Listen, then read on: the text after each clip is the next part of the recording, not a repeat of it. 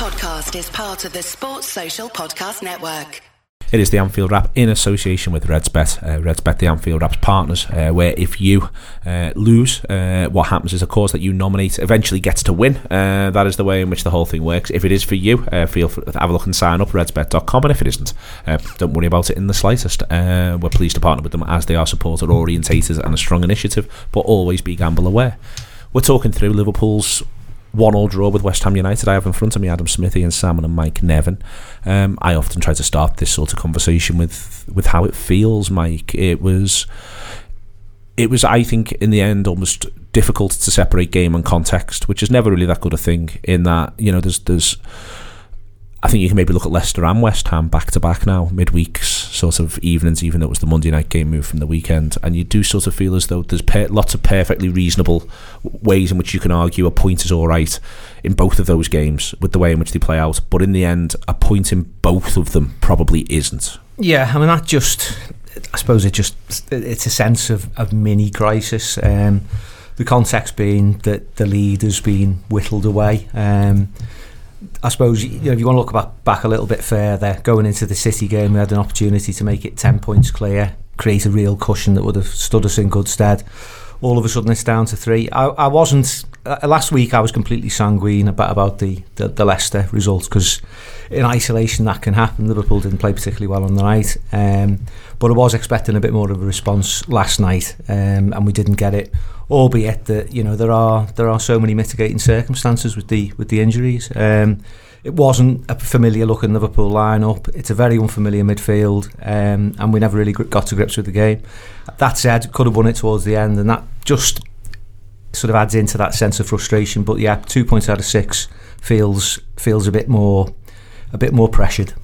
Ian, it's interesting. Mike uses the phrase there, response. If you're the manager, you're sitting here thinking, well, I'd quite like to play the team that has played together before to some degree, and feel as though it will elicit that response. But it was a bit of a shock when the team sheet came out. It was, yeah. I mean, the last thing you expect. I genuinely didn't see anything until the team sheet itself, so I hadn't seen any rumblings of injuries. So when I saw a midfield of Lallana, Fabinho and Keita, I was kind of like, okay, that's interesting, because after I think it was after the Leicester game where Lallana played for a while, I was kind of like, well, we're never going to see Lallana play again, and now all of a sudden he's one of our starting 3 in a match where we do need a response. I think on the whole I'd have been okay with both results, and being rational, I'm okay with both results, because I can rationalise both of them away. I can rationalise the Leicester game in terms of, well, there's 2 penalties and a red card that were not given, so, you know, realistically we're at the mercy of the ref as well as our own performance. And if we get those red cards and that pen, then it changes that game round. And I can rationalise last night in terms of, well, it's one of those, isn't it? Sometimes you get these games where it just doesn't happen, and we can make a West Ham team with enough of its own injuries and vital players missing look like absolute world beaters. And I think I'd be rational about it if one was in October and one was in March, but the two of them within 5 days of each other, it's something we need to get out of immediately. With the Bournemouth game needs to be a getting out of this. It's one to me where, Adam, if you substitute on the 21st of December, Friday the 21st of December, as I think Ian's saying, we go to Wolves, we win 2-0. If we'd have drawn at Wolves, and so more accurately, if we'd have played this game that we played last night over at West Ham on the 21st of December, get the point, and then you have this Wolves win, and this drops in last night, and we're talking about that, we're all absolutely buzzing, we're all absolutely flying, we feel fantastic about it. It's the back-to-back nature of these two, which I think is legitimate cause for mild concern. I don't think it's cause for enormous concern, but it's legitimate cause for mild concern. Yeah, I think the biggest thing with all of these things is context, isn't it? And we've got these 2 back-to-back results in the context of arguably the most competitive season there's been in the Premier League. And I was looking just out of interest. This set of fixtures last season, the 3rd of Feb last season, Man City drew 1-1 away to Burnley, and it didn't matter because it put them 9 points clear of United. So everyone was just able to go, well, it's just one of them, isn't it?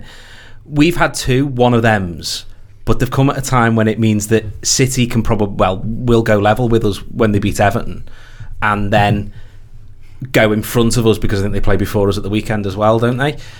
So I think they play on. No, we play before them. Do we play before them? They play Chelsea so we're back in Sunday. front of them. Sorry. So but even there's not a very good scenario yet. Well, true, but there does come a situation in which you're looking at it and going, well, goodness, those points dropped feel absolutely gigantic, because we've got somebody that is 3 points behind us, which is the closest, I think, from the very minimal research I did this morning.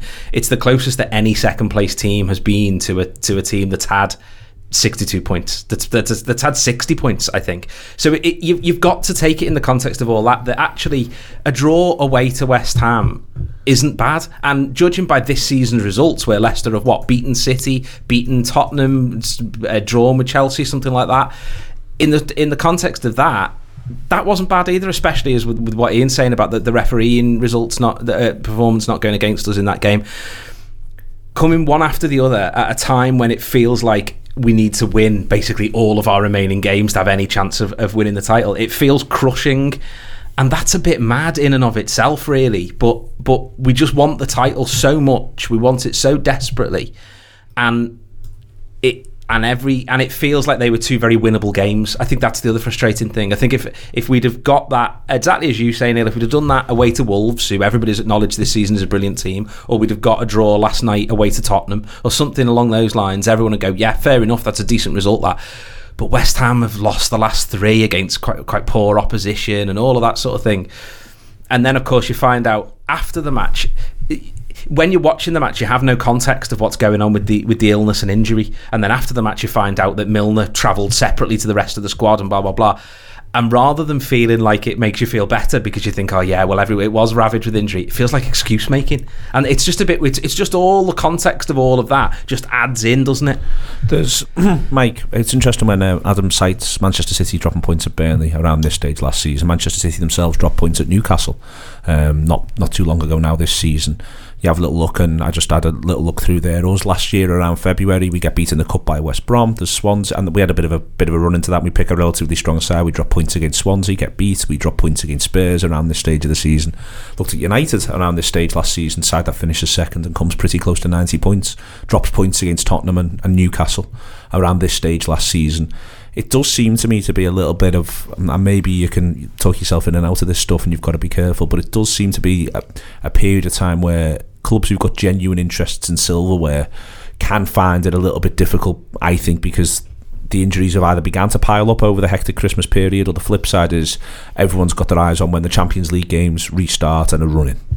Yeah, I mean, it was interesting that you referenced the Christmas period, because that was what I was going to say, really, is that Liverpool sort of breezed through that. Then, of course, they've got the game at City, which is massive for them, and they lose. And it's the other thing as well. I mean, I said this a few weeks ago that I expected the title race almost to revert to something approaching normality in the final third of the season, because the pace at which City and Liverpool, and to a degree that Spurs have gone all season, is completely unnatural, as Adam alludes to.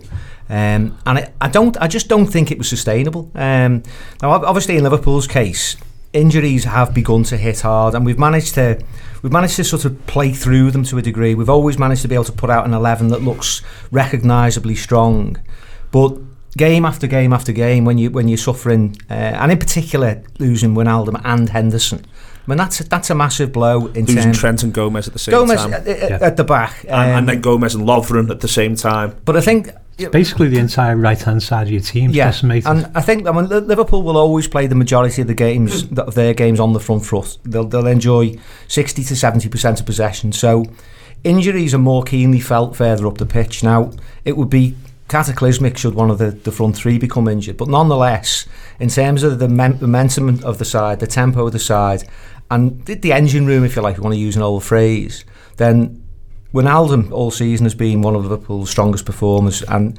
they really sort of tick around the way that he sort of recycles possession, keeps hold of the ball, defends the ball when in possession, and without him, and also the sort of durability of Henderson and his ability to switch play, then we don't have the same rhythm. And I think just the loss of those two in particular last night is something that any side would find hard to withstand. Just to come back to you on that, you mentioned when you see Fabinho, Keita and Lallana, there is something as straightforward, isn't there? As firstly, they're not as physically imposing as Wijnaldum and Henderson, but I think there's another thing as well, which is that they've literally never played together before. I mean, I did the review show before, and I was trying to sort of work out whilst going through it. These lads have not played competitive football on the same side, and that I would venture, Mike, that is something that you don't want to be having to pick against the side who were 7th or 8th best team in the division away from home on a Monday night. You can maybe get away with that if you've got Anfield, comfortable getting away with that if you've got a Huddersfield or a Burnley coming to Anfield and people can find their way. It's just not ideal. No, it's a tough fixture. I think we've all been sort of lulled into a false sense of security around away fixtures all season because Liverpool coped with them so well for so long, and you think about wins at Watford, at Burnley, at Leicester, at Wolves, all against these sort of middle ranking sides who for the early part of the season we began to dismiss as fodder. Some of those sides are actually coming into their own now. So it wasn't an easy fixture, and again, just to sort of re-stress that point, in isolation, a draw at West Ham it's not a terrible result by any means. It's just the pressure cooker situation of holding onto a lead. And I think in some ways, I mean, just looking at it from a personal point of view, I actually feel more stressed about the situation now that we're in front, being the pursued as opposed to the pursuer. I think that brings with it a different kind of strain. And it's something Liverpool are going to have to cope with for as long as they remain in front. I was actually quite enjoying being the pursued rather than the pursuer, apart from the reaction of a section of our fan base whose heads have fallen off at the match and on Twitter, who don't seem to have the bottle for their running at all, aren't willing to embrace the fact that there is a challenge against us. I think one thing you've got to look at from last night is the comments Jurgen made afterwards, that after training on Sunday, they had to change the team 3 times. So it wasn't making 3 changes to the team, it was changing the team 3 times. So I think it was obviously a long way from the formation and the pattern of play he'd intended. Milner didn't train in that pattern of play at all.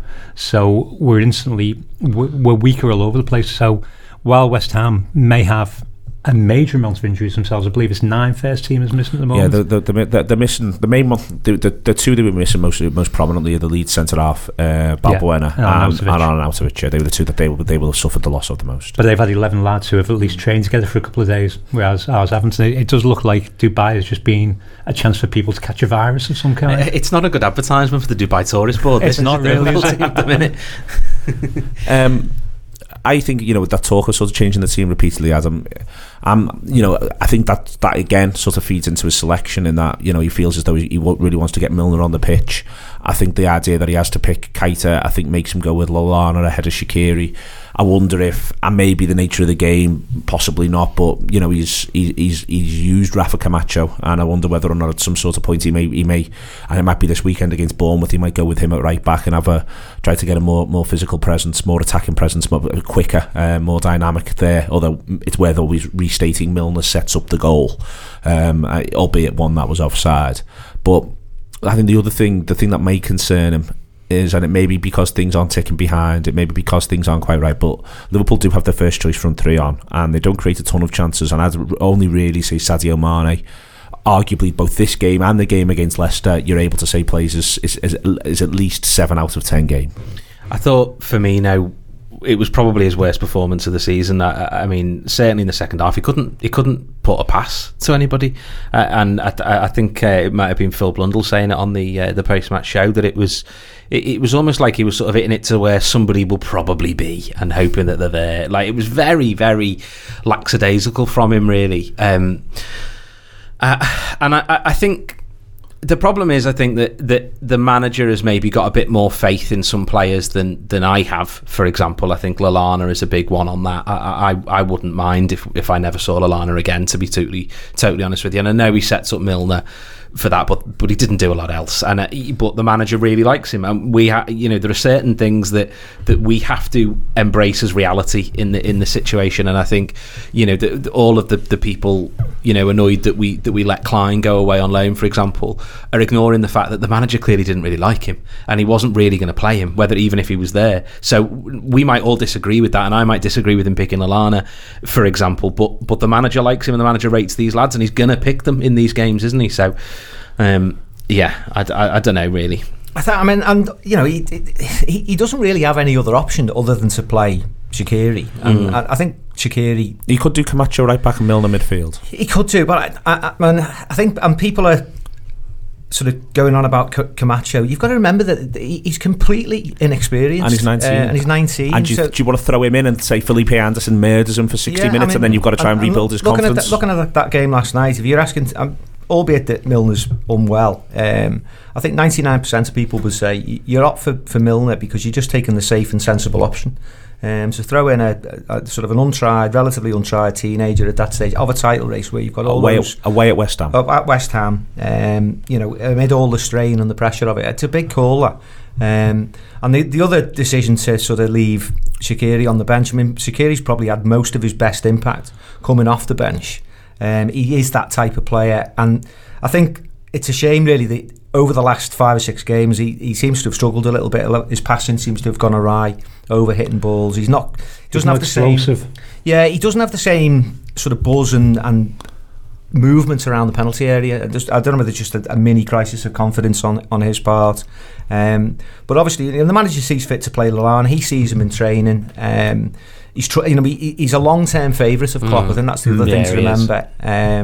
And to be fair, I actually didn't think he did too badly last night, and I think it was a sort of pre-arranged thing for him to come off after sort of 68 minutes. But I thought in general, given that we've probably all at certain points this season sort of completely written him off, I thought he did enough to suggest that he can still be of use. But whether you want him to be starting with him is another matter. Yeah, I'd prefer not to be starting with him. You've got to bear in mind at all times that he was basically Klopp's first lieutenant on the pitch, wasn't he? He was the man who started the press. He was the man who would take the instructions to pass on to the team. Klopp trusted him from day one to do the job that he wanted to, and he led the line and he kept possession. The Adam Lallana that we have now is basically so many injuries have set him back that he'll probably never be the player he was 3 years ago. But you can see what he can still do because it's his feet that so bedazzle the linesman that he's looking completely the wrong way to see whether the ball's still on the pitch when he plays it through to a lad who's 3 yards offside. So if you can contribute like that, I'll have it. I think he's there as an option in possibly smaller games. He's not going to be an impact sub unless you want somebody who's going to keep the ball up the top end of the pitch when we're already ahead. You can't see him being a game changer anymore. But I'm with you. I think he played quite well last night. I don't think he was a problem. I don't think he was a passenger in any way. Once you got into the second half, he faded. But you say once you get into the second half, most of them fade apart from Keita. Ian, the first half we ride our luck a little bit at 0-0. We make it 1-0. Again, I think that one of the, and I'll say it again, you're away from home. They're a good side, so you've got to bear that in mind. If there's a patch of play, I think I must put this in the right order. I think, for instance, Liverpool managed the game pretty well second half. I think that they closed the door. I think West Ham tired. Liverpool closed the door and ensured that listen, we're nothing daft's going to happen here. And whilst there's a bit of them trying to get Anderson in, and you understand why, Liverpool do a good job, I think, broadly of at least ensuring that bad things were going to cease to happen in their own half. Although there weren't many good things. Well, the other way, we'll go on to that. But if there's a bit of game management where you are looking at it thinking maybe this is a Henderson thing, maybe this is a Wijnaldum thing, they really should be, I think, on the front foot at 1-0. I think this is a side of Liverpool in the last 4 times they played them, they put 16 goals past them. This is all West Ham's worst fears. We've played really well and we've gone. It's not the same as Leicester where we were on top and we score. I think it's one where if you are West Ham, you're thinking we've done really well. They've gone 1-0 up, and I think that's where, if you in hindsight, I think that's where Liverpool should have absolutely put the hammer down. I think if you're West Ham, you're thinking we've done really well, and these spawny bastards have gone 1-0 up with an offside goal. That is a point where you should be in their heads. They should be thinking it's unfair. They should be thinking everything's gone against them. Although we do come up with 73% possession and more shots on target than they manage, albeit those shots being a little bit soft. I'm not sure what would count Lallana's as, whether that was a shot or a failed pass now. But at that point, we should be pushing, we should be looking for the second goal. Because at that point, you were sitting there thinking, we do need the second goal. We were back to that point where you're thinking, we need the second goal to be sure of this, because we didn't look like we were going to survive on a 1-0. I think what you see in that first half is you see tempo and the lack of tempo, and what tempo actually is and what tempo actually means. I think that's where for me, there was times where you'd had a Henderson and Wijnaldum shaped hole in there when West Ham had the ball, but I actually think it's in terms of saying, right, this is the way that the next 10 minutes now, we saw that I think when we went away at Wolves, where we weren't great to start with, but when we decided the next 10 minutes is played on our terms, I think you see Henderson step up and see that. You've been seeing Wijnaldum do it all season. That's where I think we really missed them, I think, in the period after we go 1-0.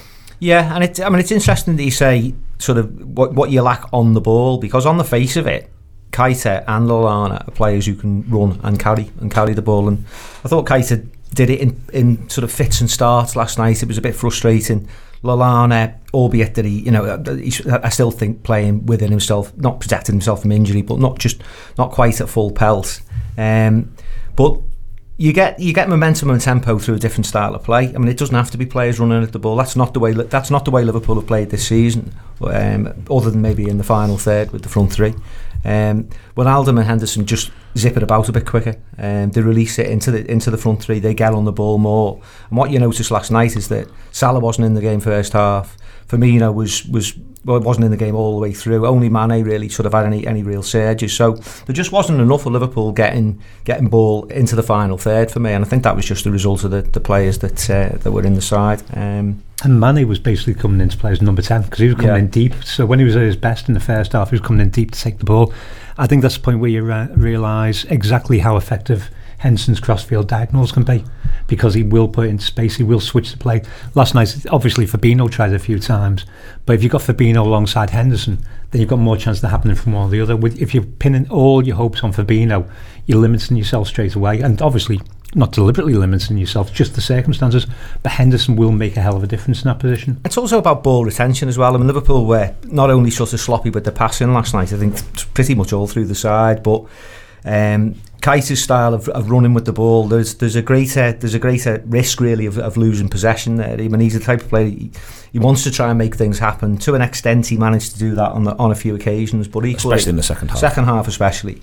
But he does give the ball away at times, and when you begin to start losing possession, then the overall feeling of superiority quickly fades away. Just in terms of us not kicking on after the first goal, I mean, it was only 5 minutes really that we had before West Ham equalised. So I'm not sure that was something by design. I don't think we necessarily sat off. I just think we conceded at the wrong time.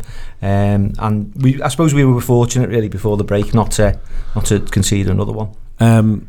There's now 25 games. This was the 25th. There was 24 before it, Adam. 24 league games where opposition managers could look at how Liverpool set up for set pieces. And I think that we've seen an increase in the last recently. I mean, I think you can see when we go to Watford that Watford have done a bit of work on it, but I think you can see that they'd had a good long look at that, a good long think about that, and had 2, 3, 4 strategies to counter what. Let's have it right. You know, what's been a really, really good defensive record from set pieces, and they get the reward. Yeah, I think it's something Sean Rodgers has been talking about a lot in the review, hasn't it? That eventually that's going to start to cause problems if we keep playing in the same way, and hopefully that's a little bit of a wake up call now for the managers to try something different. You know, change it round a little bit. I think it's really easy to look at a goal and say, you know, what a brilliantly worked free kick, and it was a brilliantly worked free kick. Sorry, what I mean is I think it's easy sometimes to look and be critical rather than say what a brilliantly worked free kick. And it was a brilliantly worked free kick that they've obviously spent time looking at and doing something about. I think that the interesting thing is that there's the little check from Noble on Keita, isn't there, that stops him from being able to run on.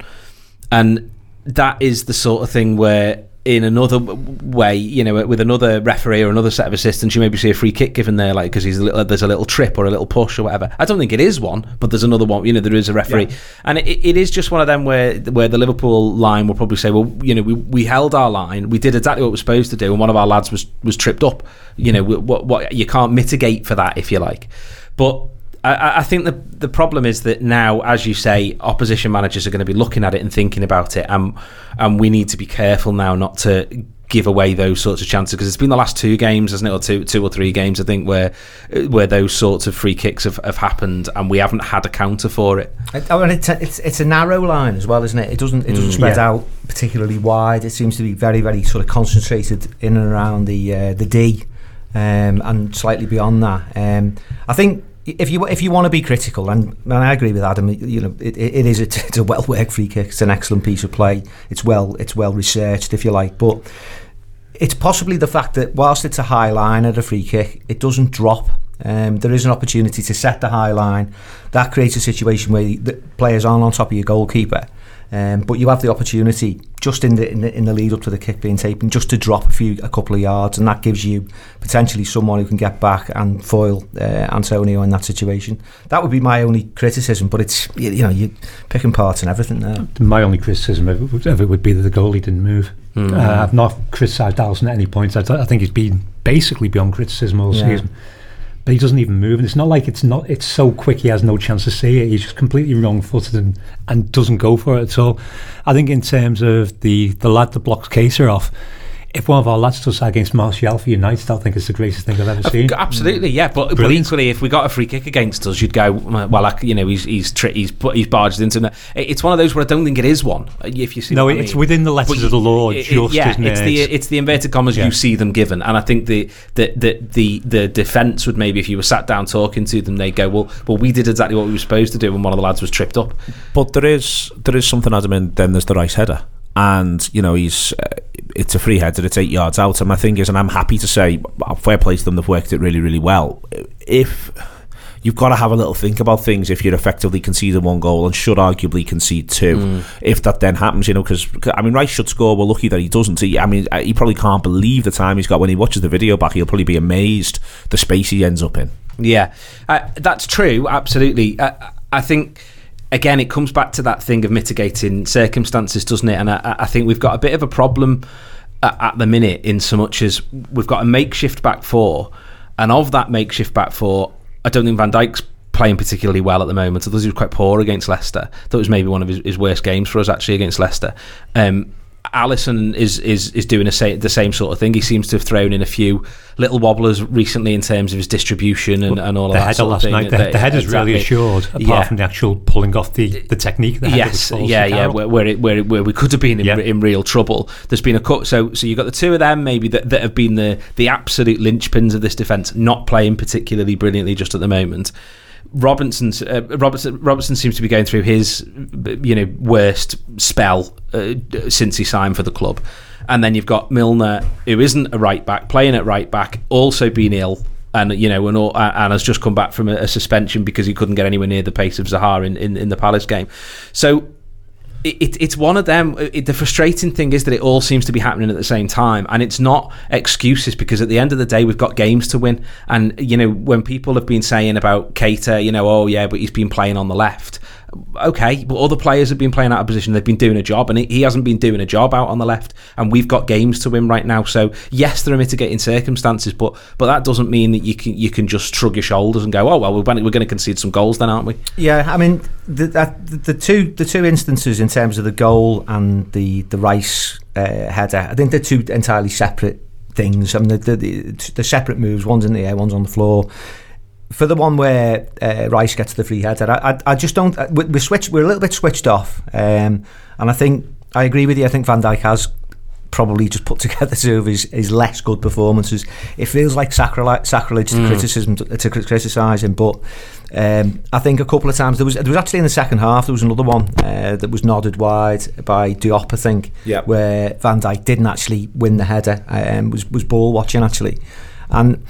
Just in terms of going back to the Rice header, it's just a little bit of aggression needed, really. To if players are going to block you off, you've got to stand firm and to resist that physicality. And I don't think Liverpool did that particularly well last night.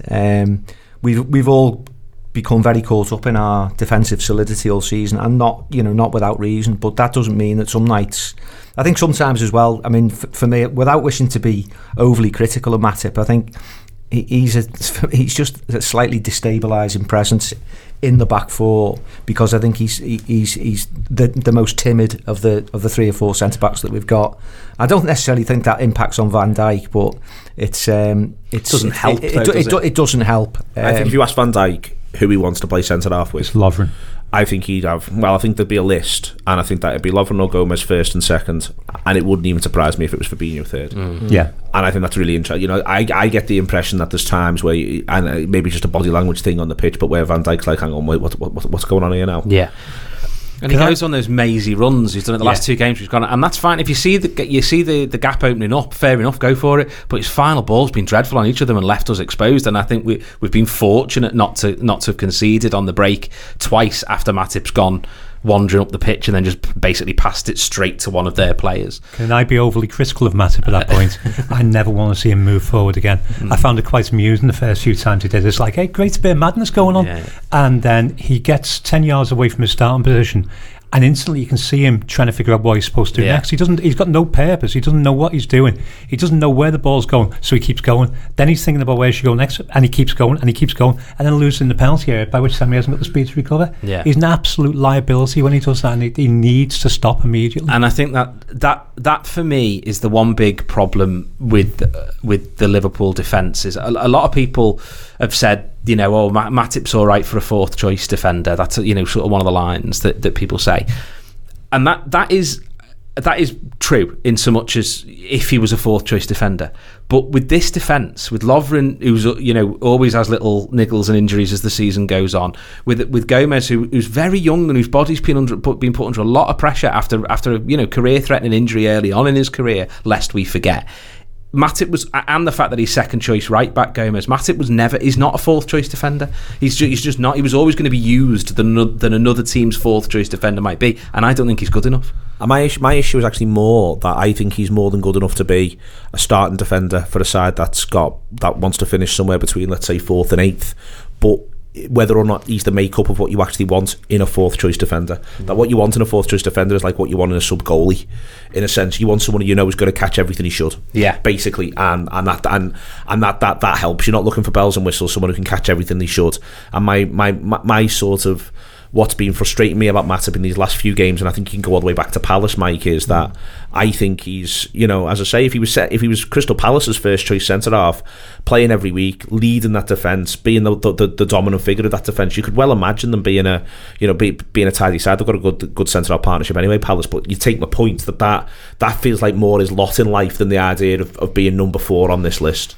Yeah, I mean, I think it's down to the style of player he is. I mean, you could say that he looks elegant on the ball, and you know, I would take Ian's point. I mean, not after the first 10 yards. He has the capability to come out of defence. Some of his passing out of defence is good, but he's not that sort of rumbustious, solid, you know, sort of almost old-fashioned centre half that you might be talking about there, where you just do the rudimentary things, you get rid when you can. He's not, and again, sort of lacks that sort of aggression that you might associate with that type of player. I think that's where, you know, if Liverpool had a more physical person, I mean, Lovren really is that type of he is that type Very of player. So he's a bit, you know, he's a big miss at the moment, and it's an eternal frustration that he seems to pick up, you know, sort of a myriad of injuries and ailments, and he's, you know, more ailments than any other player ever could come across. I think. Yeah, and some Calpol that lad. He does, doesn't he? Sickly child, but he's. And the world's biggest sickly child. The worry is now that because he's been sort of absent on and off over the last, you know, sort of month or so, is that you wonder whether the sort of the improved Lovren that we saw sort of in and around Christmas, whether it takes him a while to get back to that level of performance, whether he loses rhythm, whether he's lost a little bit of match fitness as well. So I think that centre half problem, given that Gomez is pretty much long term now, I think. Reading between the lines there, that's going to be a big issue for us for the rest of the season, and maybe even with an eye on next season. I'm sort of of the view, I genuinely, and it's terrible because it does always feel like you're talking about the footballers you've just seen. If I was recruiting for Liverpool this summer, I'd be all over Wan-Bissaka and Rice, and I'd be saying to Declan Rice, you're a centre half for this club, mate. I wouldn't be messing about. And then, you know, I'd have Lovren as 4th choice centre half, go compete with Gomez and then Wan-Bissaka to do bits as well, and go from there. But anyway, that's an aside. Just letting you know, listeners, who I'm going to be banging on about come June onwards, the lads I've watched recently. There is in the second half, I think they've gone, Ian, to be honest with you, West Ham. I think that from about 55, they've got that one out ball, which is Felipe Anderson, that they keep trying to do. I mean, it was unbelievable in the ground. He had like 50 yards of space because he just stood on the touchline, made the pitch absolutely huge. So you don't get that from the TV, you missed that. You probably, at times you might have thought, why West Ham only playing with 10? Because he was so, but it was the idea of, right, whenever we get it out, whenever we are on the pitch, he'll be available in that little, that enormous pocket of space. So all the goal kicks were going down the other side, a little bit of football, and then look to release him, and then look to play from there, and then have him ideally running at Milner in space, and Liverpool players having to work over. But apart from that, and this is where the frustration I think comes in, is the West Ham side we were playing in the first half was the one in the second half was nowhere near as good as the first half West Ham side, and that's why you do come away from the game feeling like, God, you can do a point all right stuff as much as you want, but there was a chance here for all three. Yeah, the second half feels like the West Ham you kind of expected. Feels like the West Ham that would have come to Anfield to play like that. It feels like they've decided to sit at that point, and they are just going to defend what they've got, which, you know, at home you can completely understand. They're in a good position. A point's great for them. A point's better for them than it is for us. So they're creating nothing at that point. Realistically, they're not threatening us. Alisson has that save in the first half, doesn't he?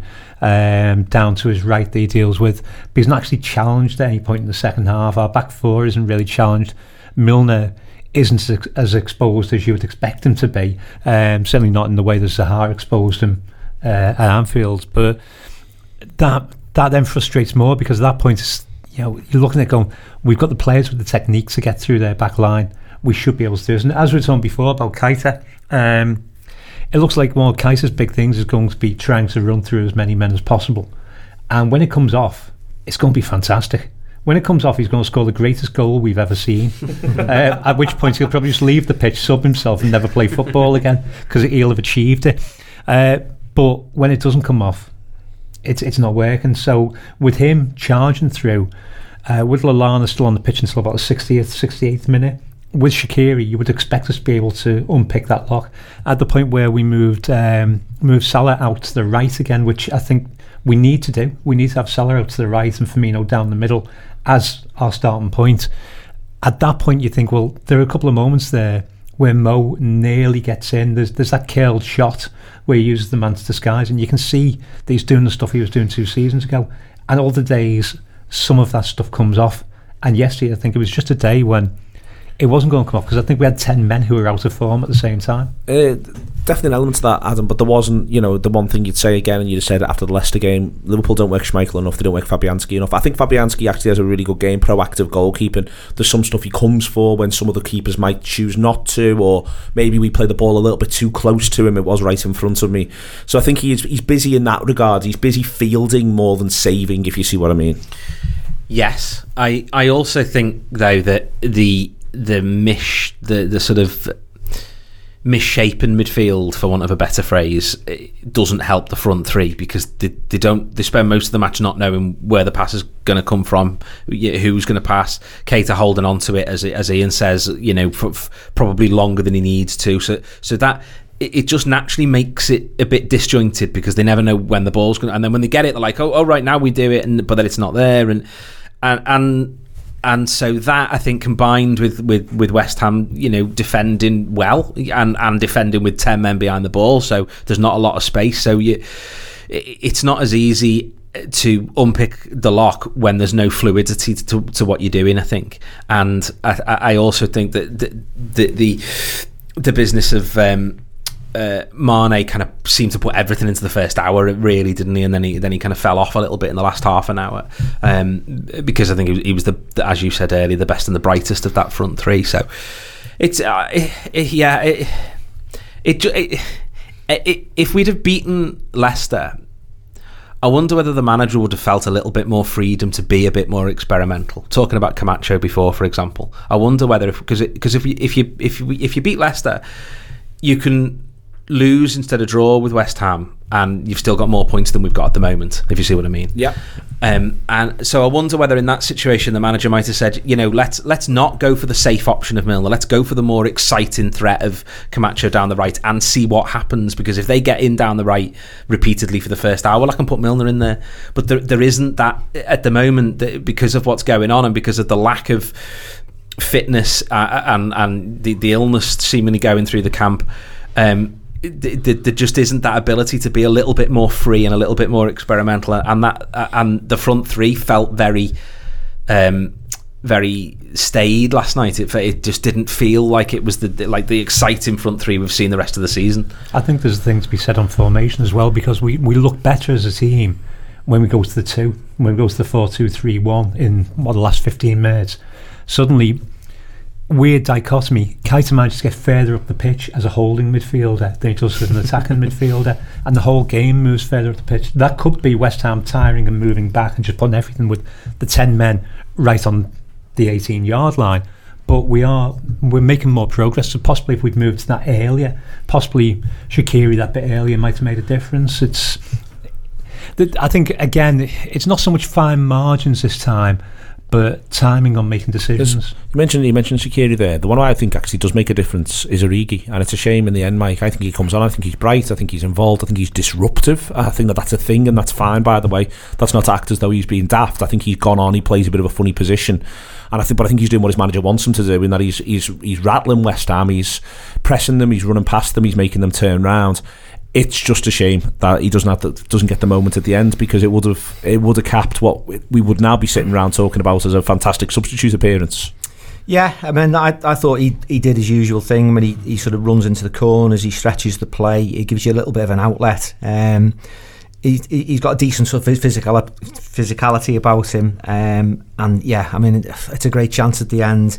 Just doesn't quite connect with it. I mean, on another day, sometimes that might be the type of shot that actually flummoxes a keeper. But yeah, I mean, but at the same time, I mean, again, just looking at the squad as a whole and looking at Liverpool's striking options, were it not for the goal against Everton, I think we might be looking at Origi as a slightly less of a proposition for us. I think we'd be looking at him as having gone. Yeah, well, you very much so, and it does point to the fact that when one or more of the front three is sort of off colour, and obviously for me, I just couldn't seem to do anything right last night, then the options off the bench are hugely limited, and you'd like to think that Liverpool could have somebody with a little bit more, well, a few more goals behind them in the last 12 to 18 months, and yeah, I think he did okay, but we don't want to be relying on Origi really to get you goals that win games. I think that's just an unfortunate circumstance of where we are sort of squad wise in the attacking positions. I think the big difference Origi makes last night is the fact that we got somebody who's large and physical on the pitch.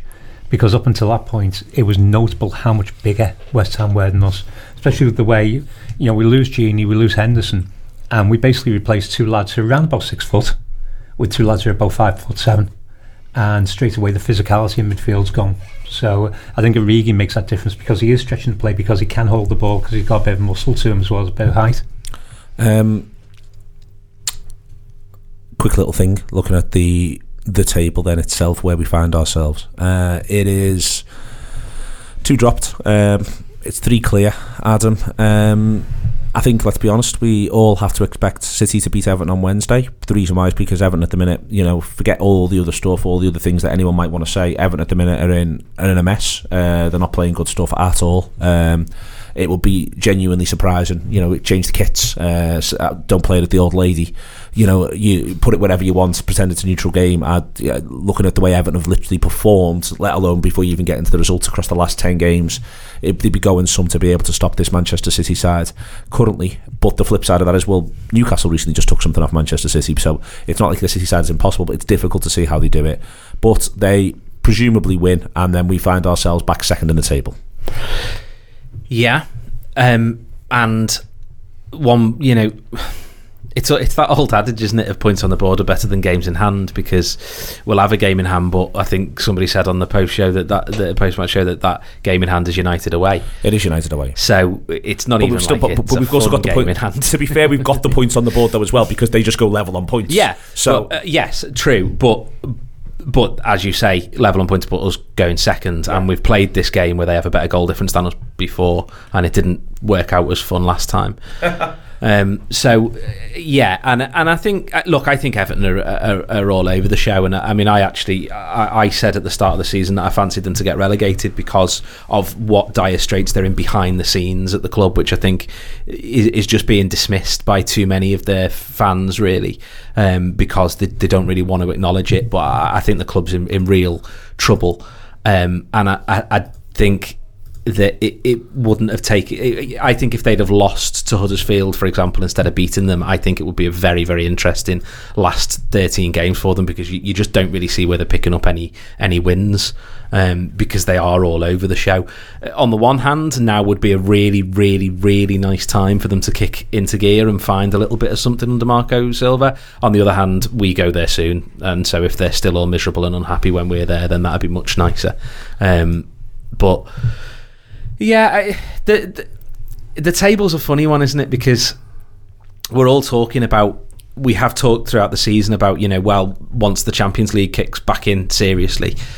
And yes, City have got a significantly easier game than us, or 2 games than us in terms of the opposition, but they won't have at the next stage, and they start to need to take that seriously. And they'll also then have an eye on the prize of the FA Cup. They will start to get distracted, and the thing is, you would have expected when they lost to, it was Leicester first, wasn't it? When they did the Leicester Palace, was it Leicester first? Palace first. So when they lost to Palace, you'd have thought, oh well, they're really going to sort themselves out now and kick on. And then they lost to Leicester, and then they lose to Leicester and go, well, that'll be the last game they'll lose this season because Pep will get them sorted. And then they lose to Newcastle.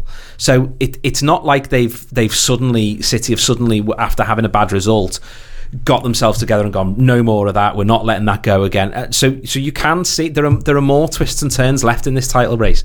I think the big question comes down to who gets the run of the ball a little bit more often in the games. I think it might be as simple as that.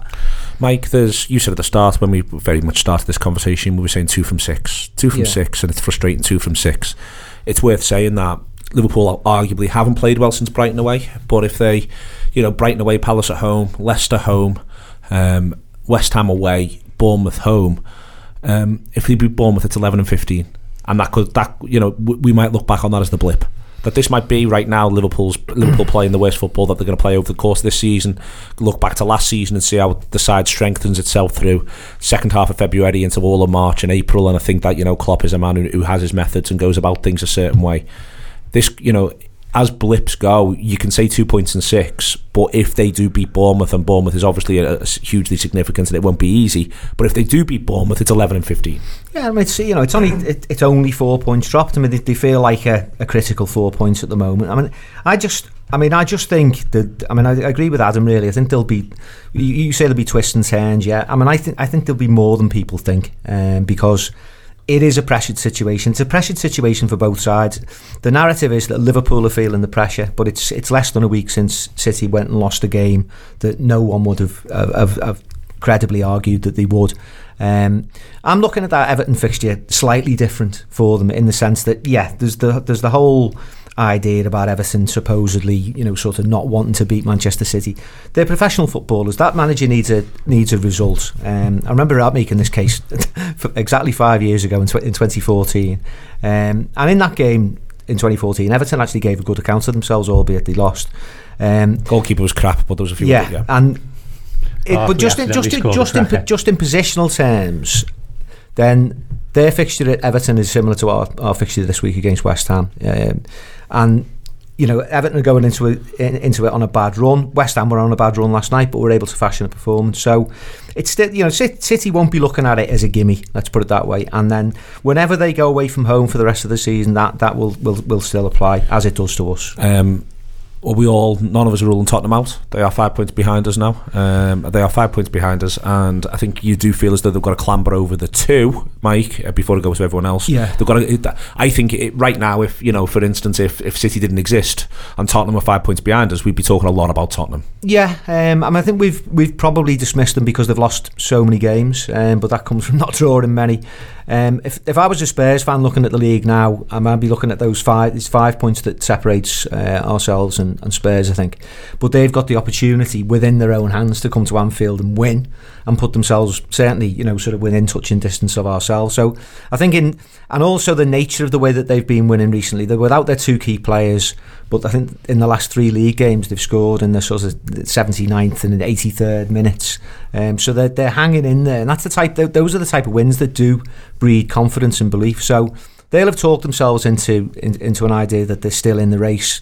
They're very much the outsiders of the 3 for me, but you can't discount them. In some ways, I don't know, it's almost like a welcome distraction away from the whole talk about Manchester City, that we can talk about somebody else. I'm at the point where I'm not even thinking about Spurs at the moment. I can see them there. I can see the chance they've got, but the sole focus is City. I think if they go to Everton tomorrow and win, which they're more than capable of doing, but this Everton side, as appalling as it's been since the derby, notably since the derby, since the Origi goal, which seems to have fractured something in their psyche, when they came to Anfield, that was the best Everton side I've seen come to Anfield since the 80s, because they were a footballing side. Somewhere within them, they may still have that. They've got the experience of going to the Etihad last season under Koeman and holding them. They can do these things. I'm holding out that they might do something, but most notably, we're not talking about the fact that City have got Chelsea at the weekend, and that could really make a difference to them. So if City beat Everton tomorrow, they go top on goal difference with us with a game in hand.